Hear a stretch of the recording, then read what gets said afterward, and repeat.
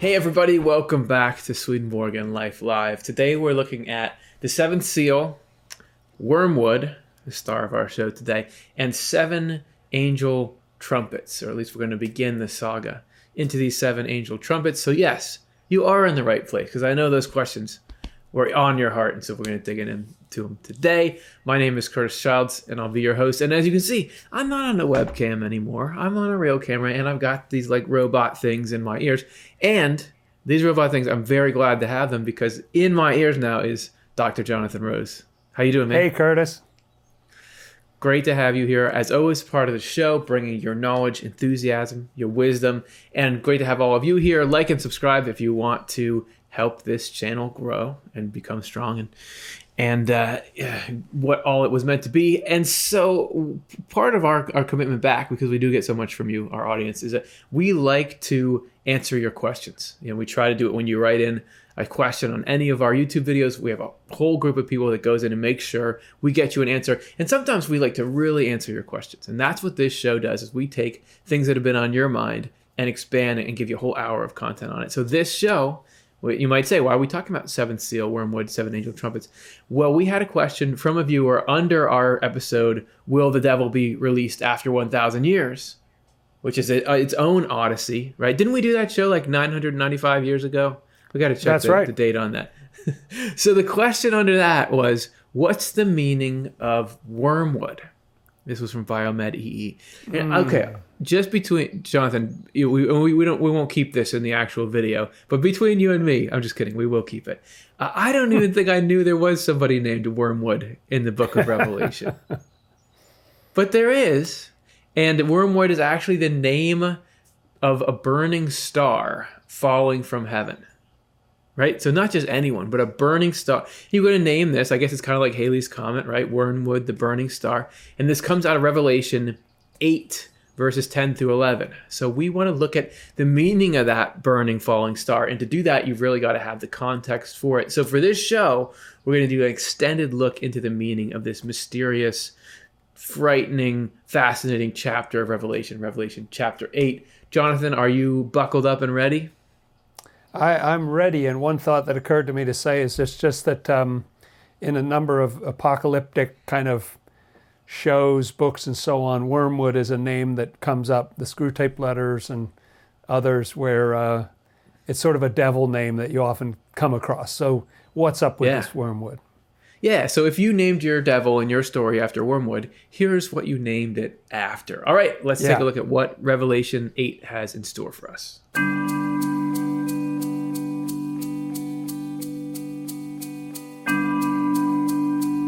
The premise you've got to accept is that Revelation, the book of Revelation as a whole, is symbolically predicting the Last Judgment. And according to Swedenborg, the Last Judgment was something that actually was going to take place in the spiritual world and happened during Swedenborg's writing tenure. It happened in the year 1757. That's right. It's like he was called to be a witness to it and to be in both worlds, sort of checking out what was going on. And he says that that was mainly a judgment on what had been transpiring in the name of Christianity. Like, how was Christianity doing over those 1750 odd years since Jesus was alive and walked the earth? What had happened during that time? Right. So it was concerning religious things, particularly, the state of the Christian church on earth. And there's a lot of reasons behind why it was focused on that church. For an overview of what Swedenborg saw for that whole episode, see our episode we did called The Last Judgment. And but that episode is not the only place where it's covered. Swedenborg wrote quite a lot about the Last Judgment, right? He sure did. He wrote 2 lengthy works expounding it.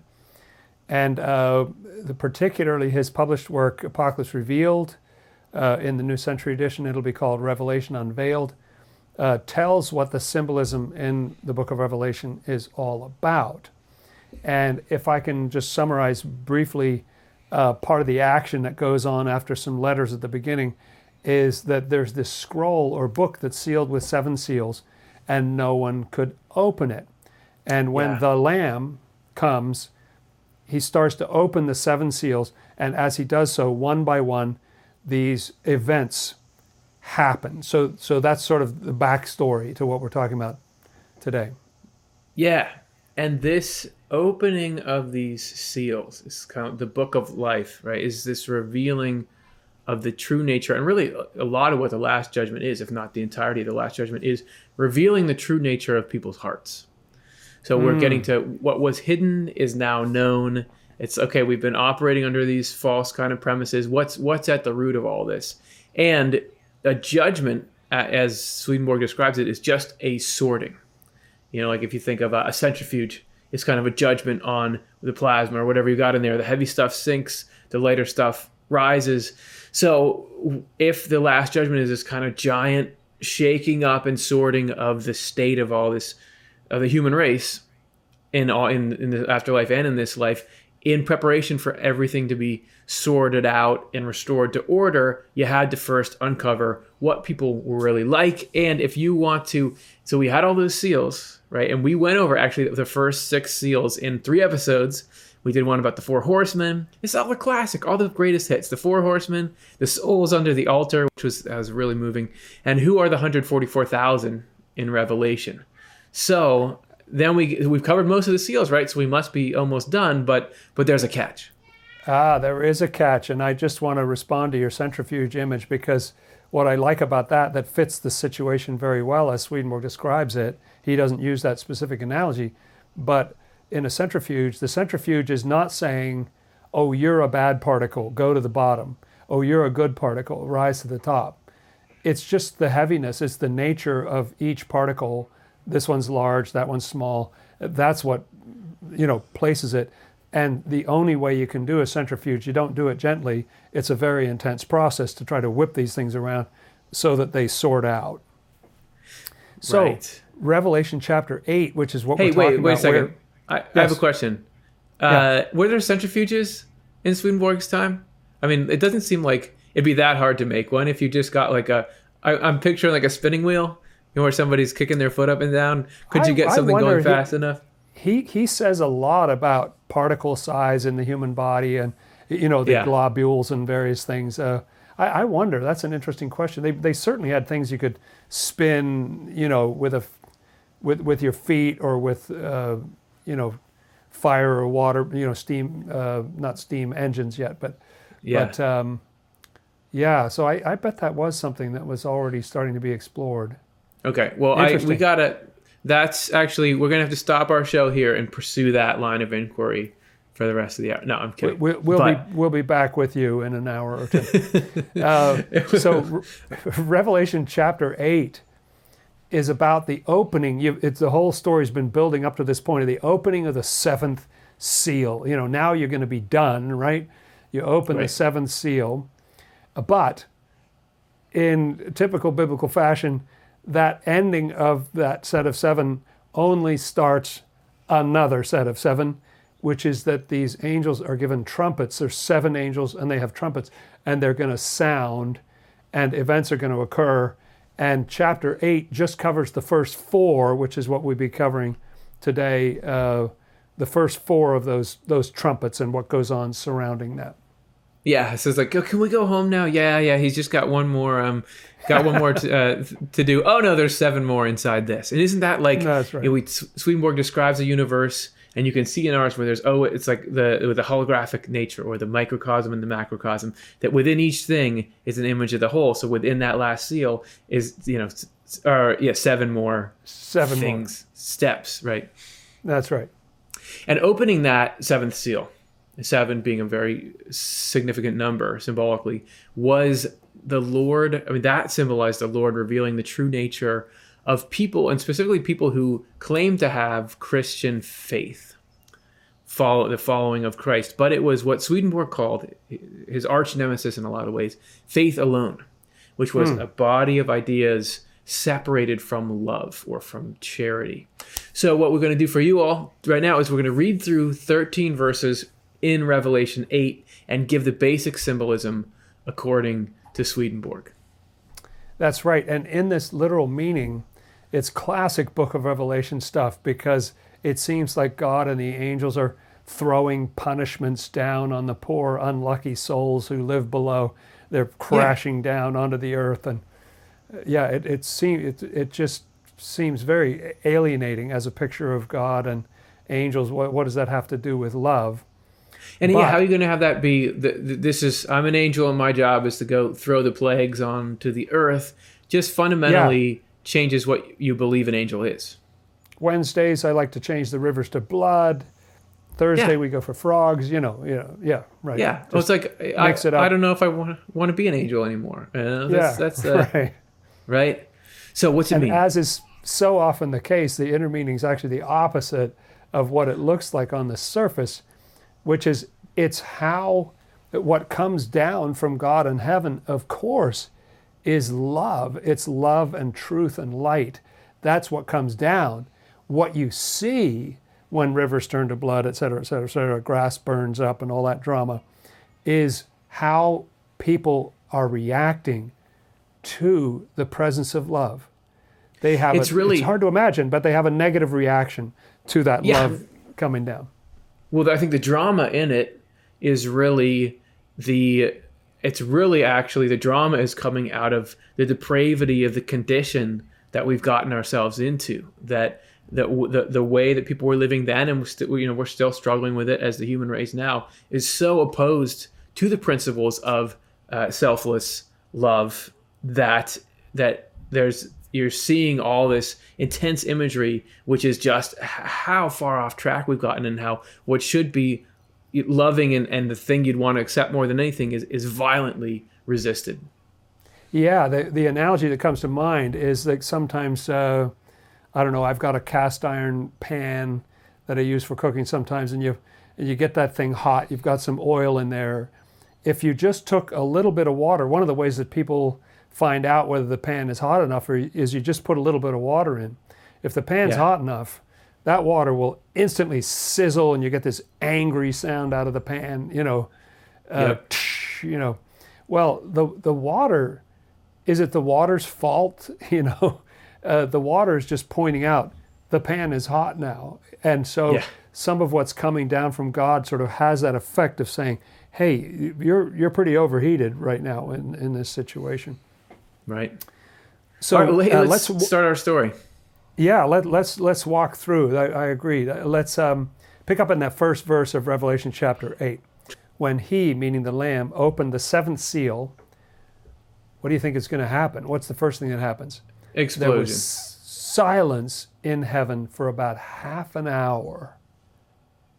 Wow, it's quite an image, the whole of the heavens being just like silent for half an hour. Yeah, to get you to really feel the correspondence, we're going to do a quick 30 minutes of silence right now. Except for my laughing. It just shows that it's a little anticlimactic and also strange that you can just, why this huge pause right in the middle of it? Well, this is where we start to hunger for, like, what's the meaning of that? What are they silent about? What's that all about? So I'm going to be sort of adding color commentary or play-by-play, whichever way you want to see it, on these Bible verses that you're reading, because Swedenborg does walk through them and give us some insight into it. This is Apocalypse Revealed 389. This symbolically means that angels from the Lord's spiritual kingdom were quite dumbfounded. What was it? That the seal was opened? What's it about? When they saw people who claimed to have faith to be in the state they were. So they were saying, look, here you have this group of people who says, we have the teachings of God here, and we are God's church, and yet there's the state, meaning the kind of people the state of life they were in, which was not loving, which was not following what Jesus was trying to teach. It was just shocking to heaven. The silence in heaven means nothing else than an astonishment there over people who claim to have faith, like, I'm in the club, and yet are in such a state. For their state is described in the following verses, and their character can be seen from the explanations given. Yeah, so silence is hard to read, but in this case, Swedenborg explains that silence was like they were just dumbfounded. And it's just amazing to think about that. That was the reaction of heaven. They didn't know up until that point quite what was going on.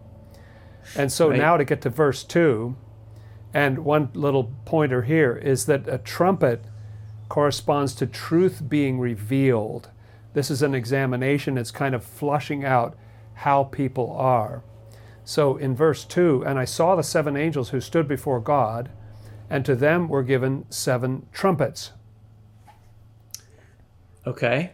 They have trumpets. Let's see if we can again unpack that a little bit. This is AR 390 to 391. This symbolizes the entire spiritual heaven in the Lord's presence, hearing and doing whatever he commanded. So at first we're getting, I guess, in the contrast, the nature of what the state of heaven is like, and how it interacts with the Lord. And then we'll be seeing what the opposite state is and how it reacts with the Lord. And an examination and exposure of the state of the church and consequent life of people caught up in faith alone. So I like that examination of, so you're saying you have this religiosity that's putting you in the right category, but what are you actually like? How's your actual life? And as is so often the case in these things, it unfolds by stages. And each one of these trumpets, which we'll hear 4 of in this chapter, tells you something about what was going on. So in verse 3, then another angel came and stood at the altar having a golden censer. A censer is an incense burner. And he was given much incense that he should offer it for the prayers of all the saints upon the golden altar which was before the throne. Now this golden altar reminds me of the altar of incense that was just outside the veil in the tabernacle. So interesting kind of imagery there. What's going on there? Well, and that's interesting. I mean, that's I guess why they would make things like that in the world. If you think about the representative stuff like the veil and the altar, is because those things have the same representation in the spiritual world, because those are like a censer is like a word, a spiritual word. It's conveying something. And this is Swedenborg's take on it. He says the altar at which the angel stood and the golden censer that he had in his hand symbolized worship of the Lord springing from a spiritual love. So what is that? Worship springing from a spiritual love, which is worship that originates from the goodness of charity expressed through the truths of faith. So there you have this. Yeah. Right. This worship begins from love. That's like where it's coming from. And you look at the way it's put there. The charity or love is expressed through truths of faith. So rather it being, you've got this doctrinal framework, and that is the defining characteristic of your church. It should be that there's this love, that the doctrinal ideas are a framework for the expression of that love, but it's clearly the love that's leading things. And he was given much incense, that he should offer it for the prayers of all the saints upon the golden altar which was before the throne. This symbolizes an appeasement, lest angels of the Lord's spiritual kingdom be harmed by the spirits of the satanic kingdom situated below, which is getting kind of intense. And it, I think, shows, that there's this whole, if you haven't heard of it before, there's this whole consciousness and balance in the spiritual world between what is positive and what is negative. So if you're going to move huge things around, everything's got to be set in its proper place. Just like here, if you're going to say, oh, we're going to, shut down the supply chain of this, there's all this stuff you got to prepare and do around it, because there's all these complex relationships. So it is with this. And it's quite the opposite of that idea of God sort of like Zeus throwing thunderbolts down on the human race.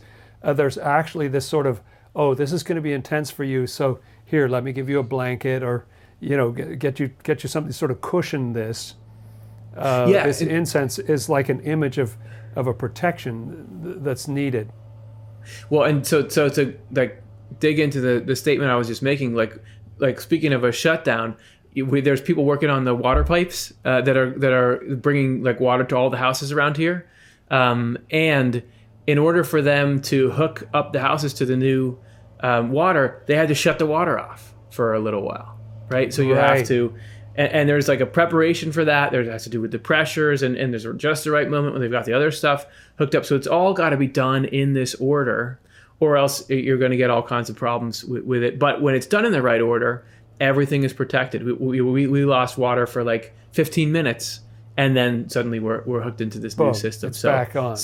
Right. Yeah, so if it's this like, is what I love about the Book of Revelation is that there's an order to it. It's not it's not as random as it seems. There's a sequence. Right. And of course, you have to do that protection first. And in verse 4, you hear this continued. And the smoke of the incense for the prayers of the saints ascended before God from the angel's hand. And Apocalypse Revealed 394 says this symbolizes protection by the Lord.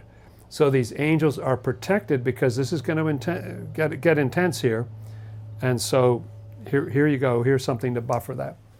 And then in verse 5, then the angel took the censer, and what did he fill it with? He filled it with fire from the altar and threw it to the earth. Now that sounds a little violent. And there were voices, thunderings, lightnings, and an earthquake. So it was fire from the altar that was put in this incense burner, and then that was thrown to the earth. What does that mean? And there were voices, thunderings, lightnings, and an earthquake. And this is where we first get into the real appearance of angels causing destruction. So we should spend a little time on this. There's actually a great quote here from Swedenborg about that dynamic and what this verse means. So a censer, just like incense, symbolizes worship springing from a spiritual love. Because in the word, a container has the same symbolism as what it contains, which is interesting because I guess that goes along with use, and the reason for something's being is the function it provides. So the reason for the container is what it contains. So they're essentially part and parcel of the same effort. Fire from the altar of burnt offering symbolizes divinely given celestial love. Oh, that doesn't sound so bad, because that altar symbolizes worship springing from that love. So far we got nothing but friendly stuff, right? Throwing the censer to the earth symbolizes an inflow into lower regions. Okay, and this seems to me a core point in what we're talking about, which is that this is just about love. The agent of this kind of examination and judgment is just love and truth coming down into these lower regions. And so it's not that an angel arbitrarily took this incense burner and sort of wanted to rain fire on the earth or something, out of having a fit. This is love coming down into lower regions, because love is going to reveal what is truly in people's hearts and minds. People can sort of cloak themselves with various different kind of disguises and so how do you find out what's really going on? Love and truth can cut through all that and reveal what's going on. And so it's a much gentler, it's still going to be intense, like the water hitting the frying pan, but it's the source of it is nothing but love. Yeah, and that, if I'm just going to continue to harp on my water hookup example, but we just want to get the point driven home here, that what's coming at all the stuff that leads to this drama in the story is starting with something that's good coming from heaven. It has to do with the state of the nature of the receptors. So with the water main, having running water is just this awesome thing that gives us life, right, in our houses. And so getting hooked up to that is great. But if in my house, and normally you have all these pipes that put it right where it's supposed to be, so everything's good. But if in my house the pipes are in disrepair and there's places where they don't line up, and there's going to be all kinds of leaks and things, that hooking in of that life-giving water at the right pressure and everything it's supposed to have can be disastrous for my basement, right? So it really is about, the thing is good, but if you've destroyed the receptors, what is good and life-giving becomes dramatic and seemingly destructive. And even that is helpfully pointing out, you have a leak here. Here's where your bad pipe is, right? But it's a disaster for you. Absolutely, yeah. But because you're not gonna, the state you're trying to get to is having running water, and you're never gonna get running water any other way than seeing those leaks and fixing those leaks. Yeah, that's right. And okay, we'll continue with the quote. And there were voices, thunderings, lightnings, and an earthquake. This what are those? Yeah, all right, right. This symbolically means that after a communication with them was opened, the angels heard reasonings about faith alone and arguments in support of it. And they perceived the state of the church among those below as headed for destruction.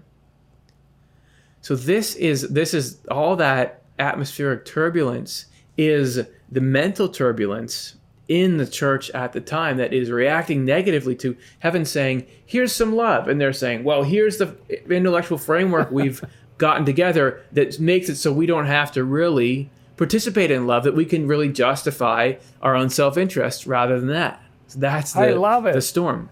I love it. The response to this inflow of greater love and truth is that they call a meeting of the debate society and they list all the reasons why it can't be this way. I mean, it's really the same reaction. Jesus was the embodiment of love, the same reaction he got in the New Testament, which is that, okay, now we need to debate this.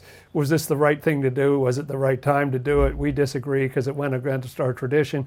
We say that you don't get saved by doing good things. So what are you talking about, love and all that? So this is what all the lightning and thundering and voices is, all this mayhem that it kicks up in people. It's just amazing to me.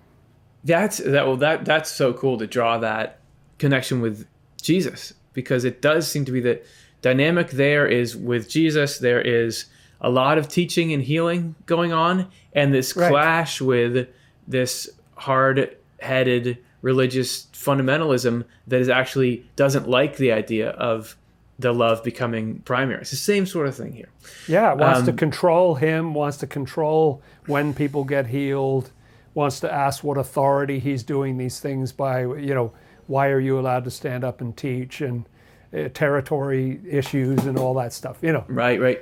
So it says, lightnings, thunderings, and voices symbolizes states of enlightenment, perception, and instruction following an inflow from heaven. Here, however, in reference to people caught up in faith alone, the voices, thunderings, and lightnings symbolize reasonings about faith alone and arguments and proofs in support of it. So there's instead of being willing to be taught, it's saying no. That goes against my central tenet, which is I want what I want. Earthquakes symbolize changes in the state of the church. Here, the state of the church among those below was perceived as heading for destruction. And the church can occur in a single person, the earth, what do you stand on emotionally and mentally? For earthquakes occur in the world of spirits, literally, when the state of the church and its societies is corrupted and turned upside down. The angel threw the censer to the earth before the seven angels began to sound with their trumpets, in order that the inflow might open a communication between the angels in the spiritual heaven and the spirits below who are caught up in faith alone. It was owing to that communication that reasonings about that faith arose, and proofs in support of it, and these were also audible and perceptible. This is why we say that after the communication was open, the angels heard and perceived them. And what's remarkable... The angels... Yeah, go ahead. Oh, okay. And I understand. Listen, it's going to be very tough for us to not cut each other off, but we're doing okay. We're doing our best. And listen, let's just always make the rule that I'll just always talk. Good. Simple. No, I was just going to say, it just strikes me how you might think of something like faith alone, which you don't really ever give any thought to, but it's really it's really gumming up the work spiritually enough that there has to be a lot done just for heaven it's a real impediment for heaven coming to the earth. Yeah, it's a real situation that they have to deal with, and again, I love the sense that the angels know the order of the thing, so that casting of the censer to the earth was, again, okay, we need to move forward with this. It's time now. People have been protected. Let's go forward with it. Right. There's an order to it. And then in verse 6, the seven angels who had the seven trumpets prepared themselves to sound. And Swedenborg says in Apocalypse Revealed, this symbolizes their being prepared and ready to examine the state of the church and consequent life in people for whom religion is faith alone.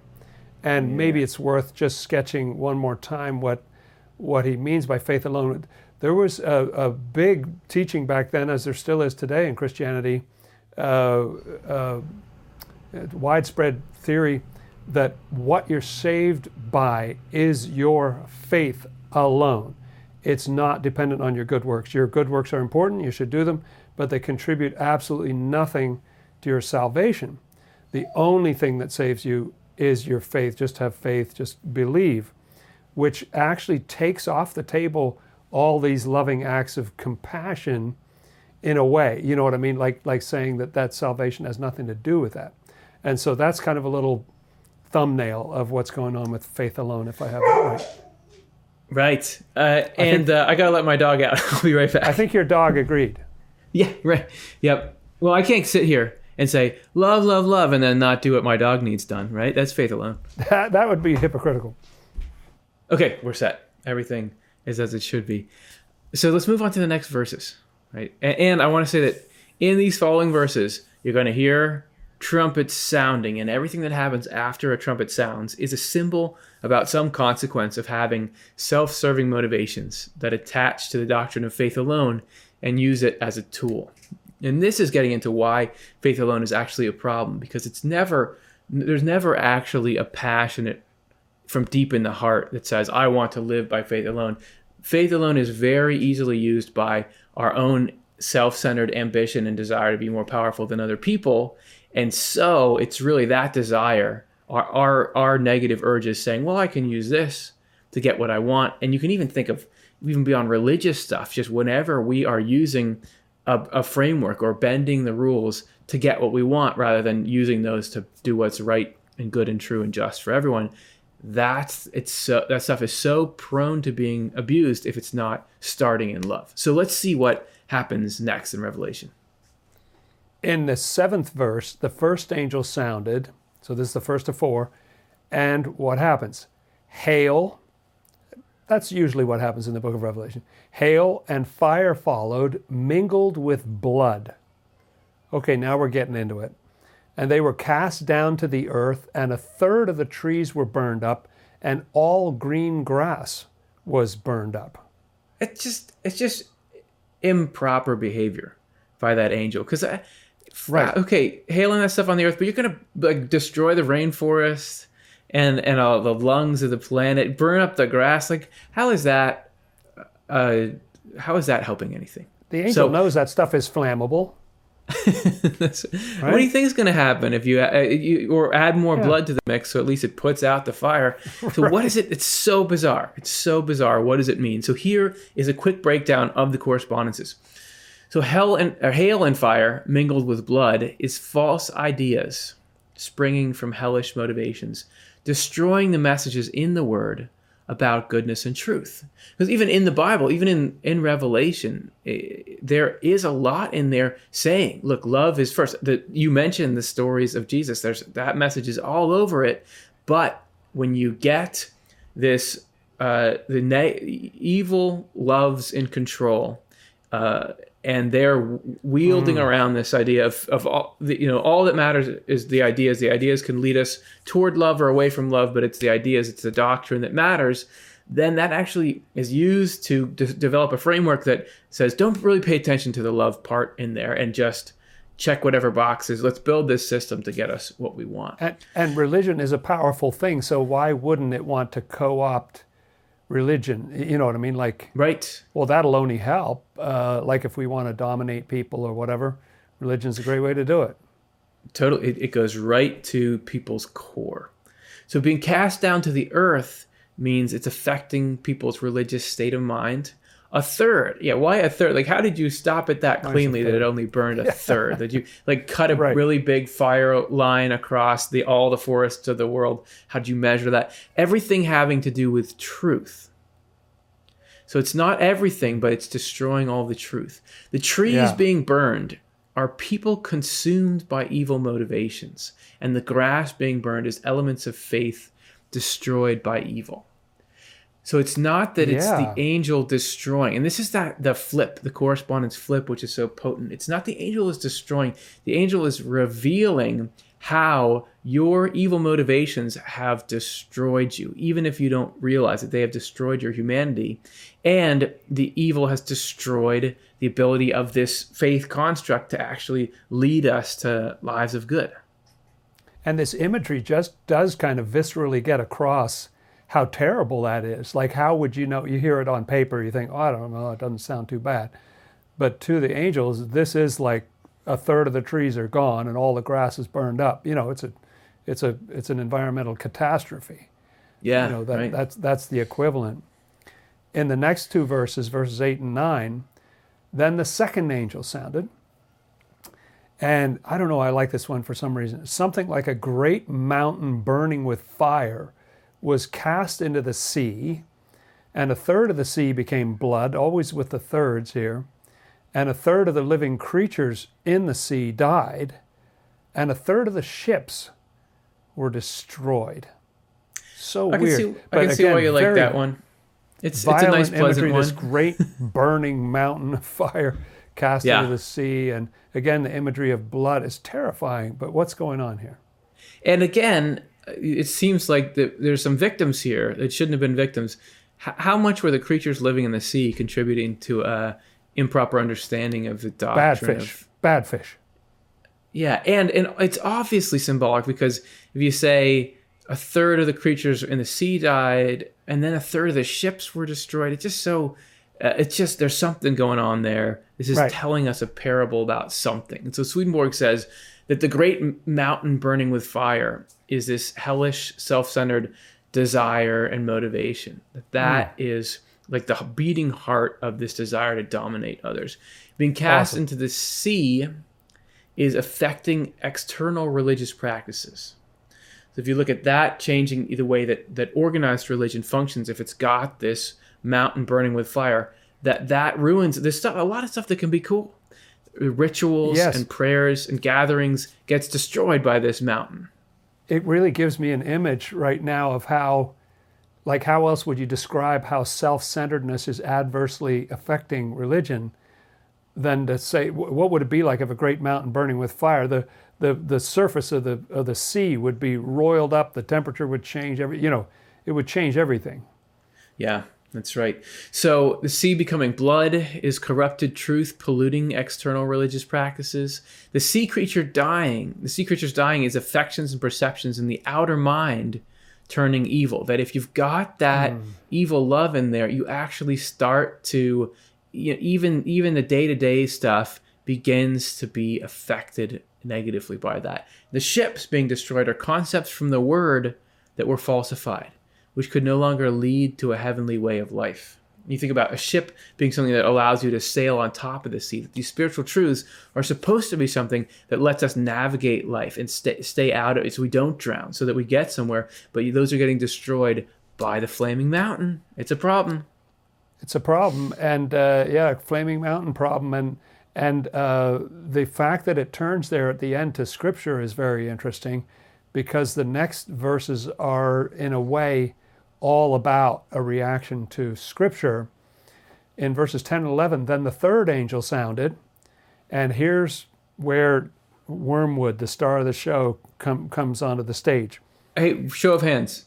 How many of you forgot we were talking about Wormwood?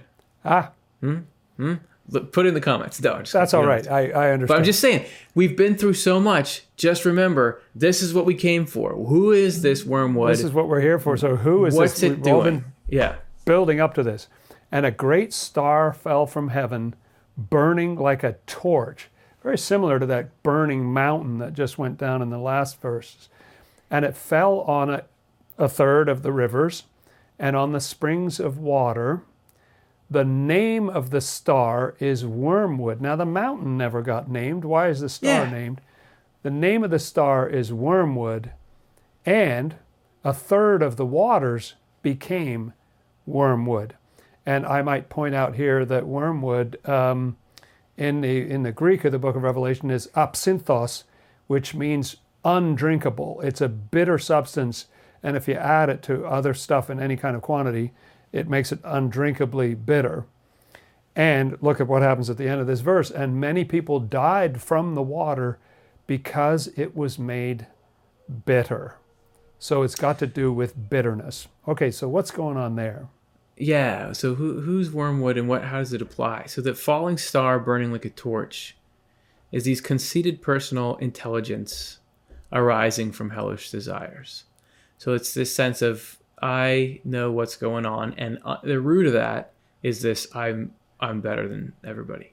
Wormwood. Yeah, and boy, does that conceit ever come into like religious debate, or you know what I mean? Like, oh, it feels like, yeah, you can see some of that sometimes. And Oh, you look. You and I are both burning with it right now. I can tell. absolutely, yeah, it's high on ourselves. That's right. I've got a little stopwatch that's like, how much time has Jonathan been talking for compared to how much time I've been. So wormwood is hellish falsity, which makes ideas bitter. And really, what? I think the next couple are going to explain what that means. Bitter means they cannot be taken in and absorbed. The rivers and springs of water, which wormwood fell on, is the word's truth that was getting falsified and becoming unpalatable. Many people die as many people adopted this kind of mindset and lost all heavenly love, turning instead to evil. So wormwood is this falsity which makes it so we can no longer absorb the ideas. So the actual truth that was in the word, these ideas that were meant to establish connection between heaven and earth, because we had this falsity in the minds coming from this star, the conceited personal intelligence, the conceit that wormwood is, it made it so we didn't, I don't want that love your neighbor stuff. Like I'll pay lip service to it, but what it actually means, love your enemies, no way. I'm not going to do it. So the people dying is the people who adopt this mindset. And it's not you die like your heart stops, but your spiritual heart does, because you lose the love that we're supposed to have and you turn to evil. And that's what spiritual death is. And don't you feel, Curtis, like you can see this in certain ways that where it gets to the point, isn't there a lot in our world, a very understandable allergy to Scripture, to religion itself? Like, religion has become very widely like disgusting, because it got associated with, I don't know, child abuse or political domination or wars and all kinds of things. Right. Like, hang on a second, and that made it so unpalatable that people don't want to drink it. But if you're not drinking in some sort of truth or some sort of teaching about love, your spiritual heart is going to suffer from that. It's like Wormwood's legacy. Yeah, and so we've just got 2 verses to go here. Then the 4th angel sounded. So what's going to happen now? Right. Well, something very strange, again involving thirds. A third of the sun was struck, a third of the moon, a third of the stars, and a third of them, it helpfully adds, was darkened, so that a third of the day did not shine, and likewise the night. And I just want to hit pause for a second here and just say, you can kind of, I love it when Scripture says, we did a Swedenborg Life Live about this not too long ago, about is there an inner meaning in the Bible? Isn't it kind of crying out in a passage like this? Like, the fact is, if you lost a third of the sun and a third of the moon and a third of the stars, so the third of them were darkened, what would not happen as a result of that is you'd lose like 4 hours of daylight and 4 hours of night or something. It's like, that's not how it works. That's not how it works. There would be less light all the time or something, but it's not speaking literally. But what does it mean? Yeah, what is it trying to tell us using these images that we would understand, but in this strange kind of mystical way? So the sun being struck means you're not knowing what love is. The sun is divine love, and you start to not lose touch to the basic nature of empathy. Right? Gosh, and if I can just break in for a second and say that, how tragic is it to get to the point where you don't even know what love is anymore? Like getting to the point where you have completely lost touch, or your definition of love is not loving at all. It's judgmental and harsh and self-serving and arrogant or something. You've totally lost touch with what love actually is. That's tragic right there. Yeah, well said.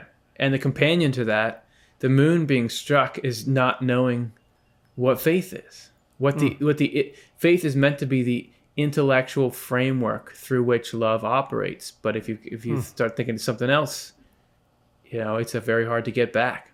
Stars being struck is falsifying concepts from the word. So picking little Bible verses out and saying, well, this means this and that means that, when it's not really what they mean. Yeah. All three being darkened is an inability to understand love, faith, or the word. The day or night not shine. Yeah. It was weird in the story, wasn't it, that it had to sort of say that again, like sort of, and all three were darkened. Oh, really? Yeah.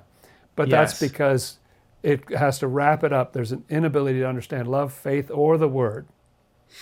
In the day or night not shining is there's no enlightenment left to inform people, and this is the function of the church, how to live. That people don't know. That's right. And when I think about that imagery of wormwood being this star, the star is supposed to be something that's guiding you through the dark, helping you find your way. That was the ancient GPS system forever. The stars were supposed to guide you, and when that crashes, you have a real problem. You can't tell how to get out of hellish feelings and thoughts in yourself. You don't know what to do about them. You feel stuck. Well, and the whole function of having written revelation and having religious organizations or churches is meant to be, because according to Swedenborg, the state of the untouched human heart does not necessarily lead us to good. That we all, look at the human race as a whole. There's all kinds of destructive urges that well up all the time. Swedenborg says you're basically saturated in them. So you can't just turn to that and say, what do I want? Because what we want, even if you think what you want is all good, you certainly know of people in the world who what they want. You say, no, that people can't want that. So it's meant to be that this revelation allows us to know, to discern what's the way forward in this. But when that's destroyed, then there's no way. It's just you're in the dark without a light. Yeah, you can't get out. And this ties in very well with the last verse of the chapter, where John, who's having this whole vision, says, "And I looked, and I heard an angel flying in the midst of heaven, saying with a loud voice, 'Woe, woe, woe to the inhabitants of the earth, because of the remaining blasts of the trumpet of the three angels who are about to sound.'" And here again, this woe, woe, woe just sounds like a curse. Look out, everybody, or something. But again, that's not exactly what it means, is it? Yeah, no, it is. It's a curse. No, I'm kidding. So an angel flying in the midst of heaven is the Lord instructing and predicting. Because if we get to be angels, we are more and more a conduit for divine love and wisdom. This woe, woe, woe to the inhabitants of the earth is actually the Lord's utmost grief over this state of evil and the consequent misery in Christians who have separated faith from charity. So the Lord is not angry. The Lord is heartbroken. That First of all, look what you've done to yourselves. You have burned up your forests, you have burned up your grass, you have polluted the water inside yourself, and now you're making it so you can't have heaven. Like, you can't accept when I try to send you love, it turns into all this problem because you set yourself against. So it's like for the people there, but then the ripple effect that sends out across the human race, there's this grief from God about, hey, we were gonna, and you think with all of churches and all the religious things that have a good initial trajectory, God is trying to turn that into this great connection. This is a project the Lord really wanted to have work, right? Heaven on earth was the goal. That's right. And instead, you're ending up in this miserable situation where people can't find their way out of the dark at all. And Swedenborg says that word woe means this lamentation, and it happens 3 times over because it's really intense grief on the Lord's part. So it's the opposite of throwing thunderbolts and trying to smite the human race or something.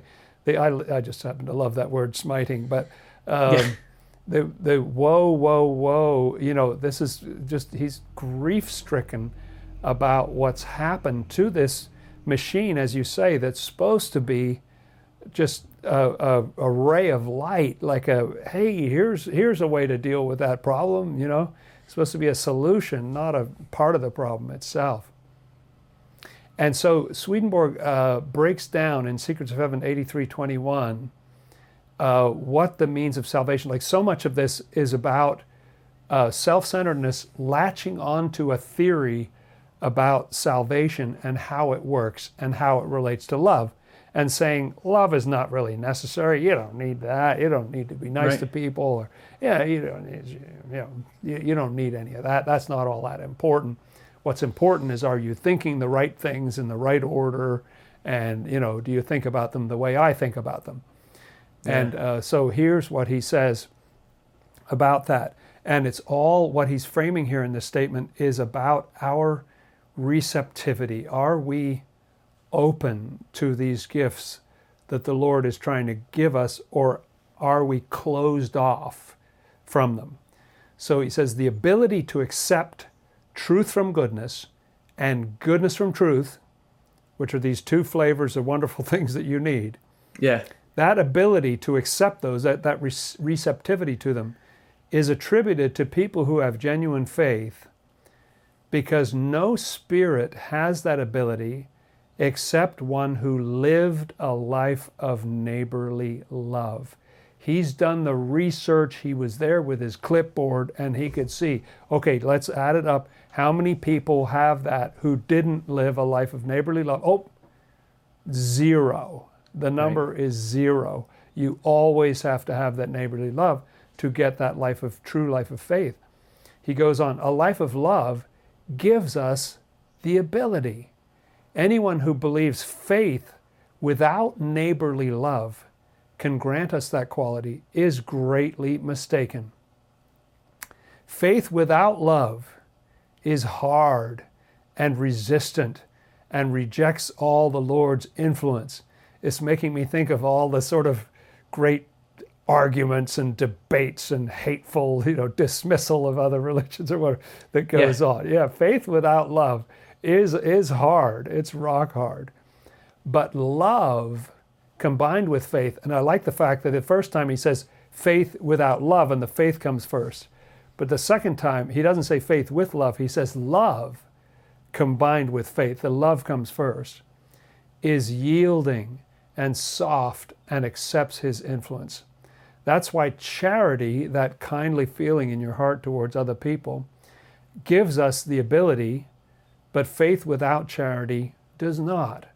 And since charity gives us the ability, and what ability? We're talking about that ability to receive these gifts from God in heaven. Right. Are you open to it or not? If charity gives us that ability, charity, here it is, drum roll, charity is also what saves us. Wow, everybody says it's just you got to believe, that's it. Your faith and saves, he's saying right? Kind of the opposite. Charity is what saves us. People who are saved, and then he has a qualifying sentence on the end here, that it's not pretending or going through the motions or something. He needs to clarify. People who are saved not by neighborly love they themselves generate. Like, oh, I can pretend. Sure, I can pretend to be nice. But that's not what he's talking about. People who are saved not by neighborly love they themselves generate, but by love the Lord gives them for their neighbor. So they're saved by the ability to receive that love. That's the punchline right there. Yeah, well, and so if we're talking about, what you're saved by is this truth from goodness and goodness from truth, which is coming out of God, the real stuff. But in order to be able to receive that, in order to not be a frying pan that rejects the water, we've got to have this charity. And I love that you stopped on that love combined with faith, because we're all saying, oh yeah, it's love, it's love, it's love. But love needs to be combined with faith. That it's love on its own is not going to do it. That the way it was meant to be is that there's this love and this faith together, and that's the optimal state of mind. But but when you're missing a piece, the whole thing doesn't operate. Falls apart. Right. So in 1757, this was mainly about the state of the Christian religion, but this imagery can teach every kind of person the drastic consequences of separating doctrine from a life of active goodness and compassion. And doctrine, I would say, that's got to extend even beyond just religious doctrine, but whatever your life philosophy is, if you're digging into that without this goodness and compassion, it's going to end up serving love of self and love of the world, the things that make up hell. Yeah. It won't be a star guiding you out of the dark. The star will stop working. That's right. Hey, so that's a lot. Let's take a moment here to let it settle. Let's do a little correspondences meditation.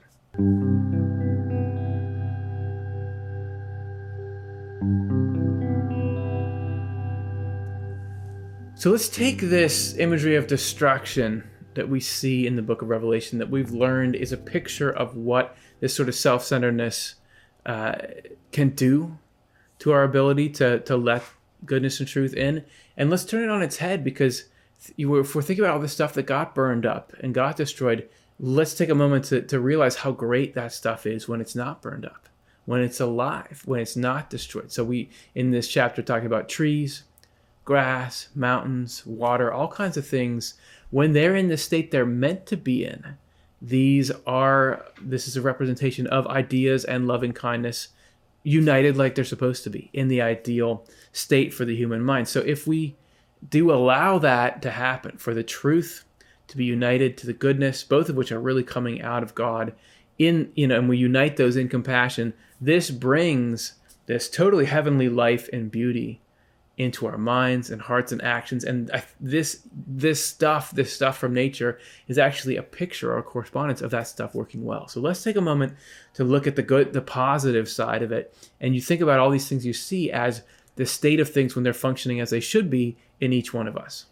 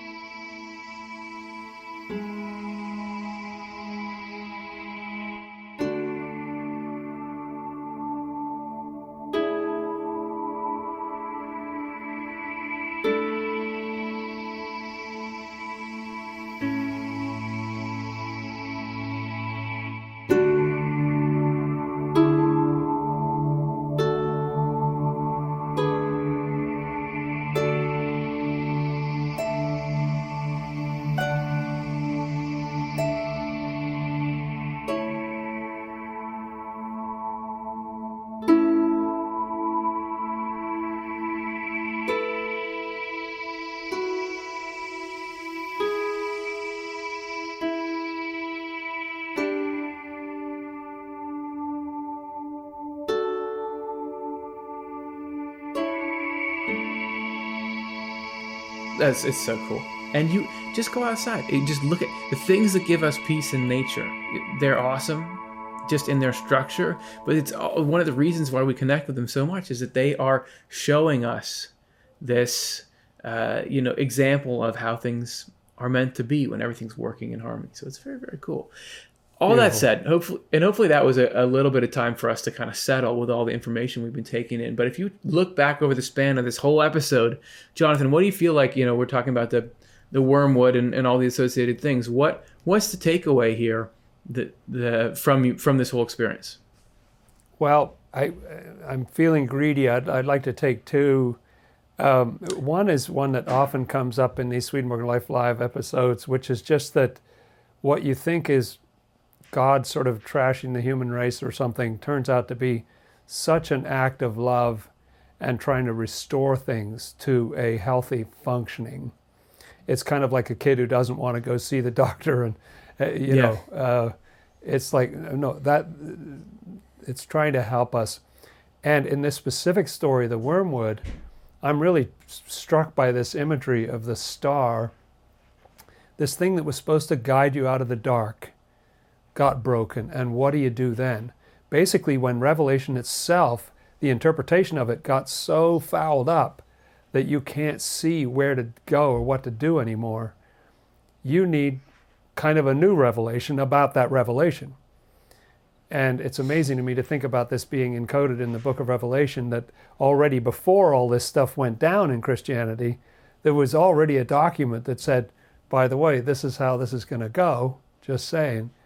And then that was revealed later when Swedenborg was shown the spiritual world and what the meaning of it was. So this is too long for a takeaway, but I think that star not working anymore, we really need that so badly, and that's a very bitter thing, and it's a very bad thing for the human race when revelation becomes distasteful and we don't even want to hear it anymore because it's been so polluted with other people's agendas.